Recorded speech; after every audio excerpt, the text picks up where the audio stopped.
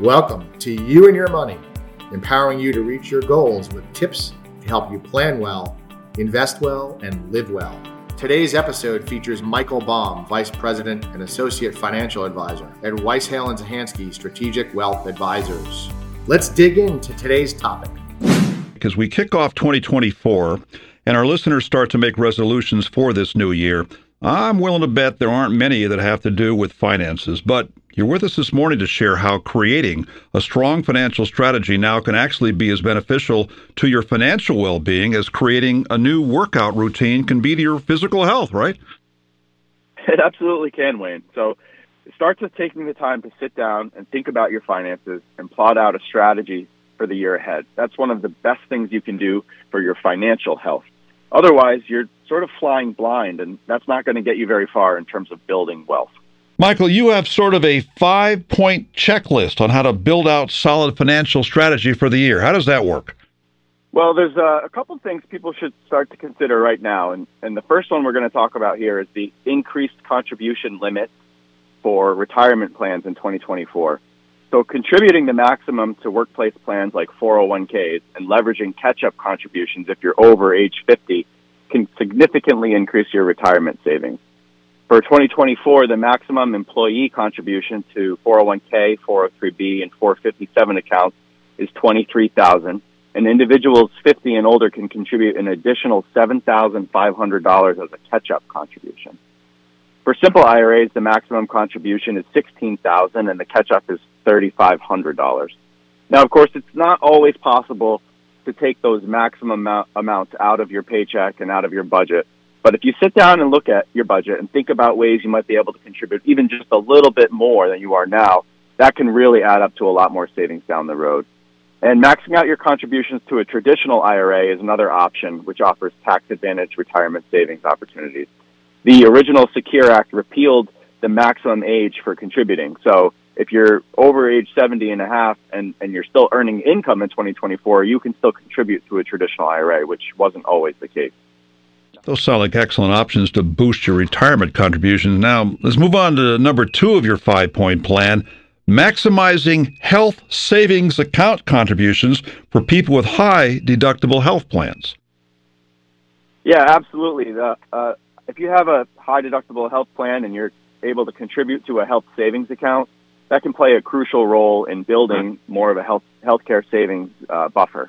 Individuals should aim to contribute the maximum amounts for 2024, which are $4,150 for an individual or $8,300 for a family. And if you're age 55 or older, you can contribute an additional $1,000 on top of those limits. So work those weekly or monthly HSA contributions into your budget in a way that will help you get up to or close to those maximum amounts, because it will lower your tax liability and provide you more funds to cover healthcare costs to help keep you feeling and living well. All right. Now, what about taxes? We'll be getting into tax season soon. I guess technically it's tax season now, but most of us don't get our paperwork for another couple of weeks. So the timing is good to think about that, too. What can we do to minimize taxes? Well, obviously, taxes are crucial, and there's a lot of ways to optimize taxes. It's a really complex topic, and there's so many different things to consider that I have to just say this up front. It would be impossible for me to cover all of the ways to ensure you're as tax efficient as possible here on the program today. But there are a couple of major considerations you can begin to think about on your own and then discuss the more complex details with your accountant. So the first thing is individuals approaching certain tax thresholds should consider strategies to manage their taxable income. That might involve deferring income to a year later if you have that opportunity, or utilizing some of those tax advantage investment vehicles that I just talked about. But stay mindful of those thresholds for marginal tax rates, capital gains taxes, and additional Medicare taxes. That will ensure you have a much better tax plan throughout the year and save you some money. Some of those important thresholds that you should keep in mind are the 37% marginal tax rate, the 20% capital gains tax rate, and of course the 3.8% surtax on investment income, which is triggered when your modified adjusted gross income exceeds certain levels, $200,000 for individuals and $250,000 for married couples filing jointly. And lastly, and this one affects a lot of older folks, an extra 0.9% Medicare tax applies to both W-2 and self-employment income exceeding those same modified adjusted gross income thresholds, totaling 2.35% for individuals with W-2 earnings above that threshold and 3.8% for self-employed individuals. So self-employed individuals especially need to take some extra precautions and extra care around their taxes because they're just going to pay a little bit more in most cases.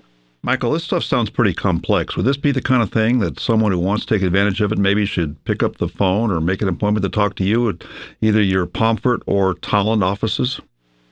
Yeah, absolutely. Again, that's why I sort of gave that caveat in the beginning. There's so much to consider, so much to think about, and it's so hard to explain, in a blanket statement without looking at somebody's really, individual, unique situation. So how much you earn, what your sources of income are, those are things that we can help take a look at and identify strategies to minimize the taxes and set you up with, a plan for 2024 and beyond. Well, it's still helpful information, so we thank you for that. Are there any other general strategies for tax efficiency that people can consider? Definitely. So if you're charitably inclined, charitable giving, especially strategic charitable giving, and when I say strategic, I mean the timing and the amount, can definitely help you save on taxes. For example, if you're older than 70 and a half and you are subject to a required minimum distribution, you can give directly from your IRA to a charity in what's called a qualified charitable distribution and have that satisfy the RMD and have that income never recognized on your tax return where normally it would be when you take the RMD. There's a limit. You can do that up to $105,000 per year. So, that could be a pretty big tax savings just in directing your RMD to a charity that perhaps you would have given to anyway. A lot of acronyms here, and you talked about the RMD, and I think anybody that's got some of these investment portfolios know what it is, but it's the time of the year when you start to get some of those RMDs. Explain what an RMD is and what the proper way to utilize it and report it. Sure. Well, once you reach a certain age, and the age has actually been getting pushed back gradually by different pieces of legislation. The age used to be, the year in which you turned 70 and a half. It's now 72 or 73, and there's plans for it to be as late as 75 for people who are not yet, at that retirement age. But what happens is the IRS requires that you start to take a distribution from those tax-advantaged retirement accounts that you've been building up your savings in. So they look at how much money was in your account as of the end of the prior year, so 12/31/2023. They look at that account balance. They look at your age, and they use a formula to say you must withdraw this amount. And, how exactly you satisfy that RMD is going to be dependent on your individual situation and your tax situation. But, a lot of people take it 1 month at a time and spread it out over the entire year and use it as sort of a extra paycheck to go with their Social Security and, any other income sources they have. Other people they don't necessarily rely on that income. They don't need the RMD, but they're still required to take it out. So they may wait as long as they can and take it out right before the end of the year, just to allow those assets to continue to grow tax deferred for as long as they possibly can. With most RMD providers or most investment providers, does that money just automatically either come to you in the form of a check or into some account, or do you have to ask for it to get it? Well, they'll typically remind you that it's required, but they will not typically automate sending that money to you, in my experience. So it's something where, you'll want to be on top of that. And if there's a certain way that you want to receive it, you'll have to provide specific instructions. In my experience, most, custodians or banks are not going to be going out of their way to, have that conversation with you to figure out what's going to be best for you. They're just going to put it on your statement somewhere that says, this is your required minimum distribution this year, and leave it to you to sort of figure out.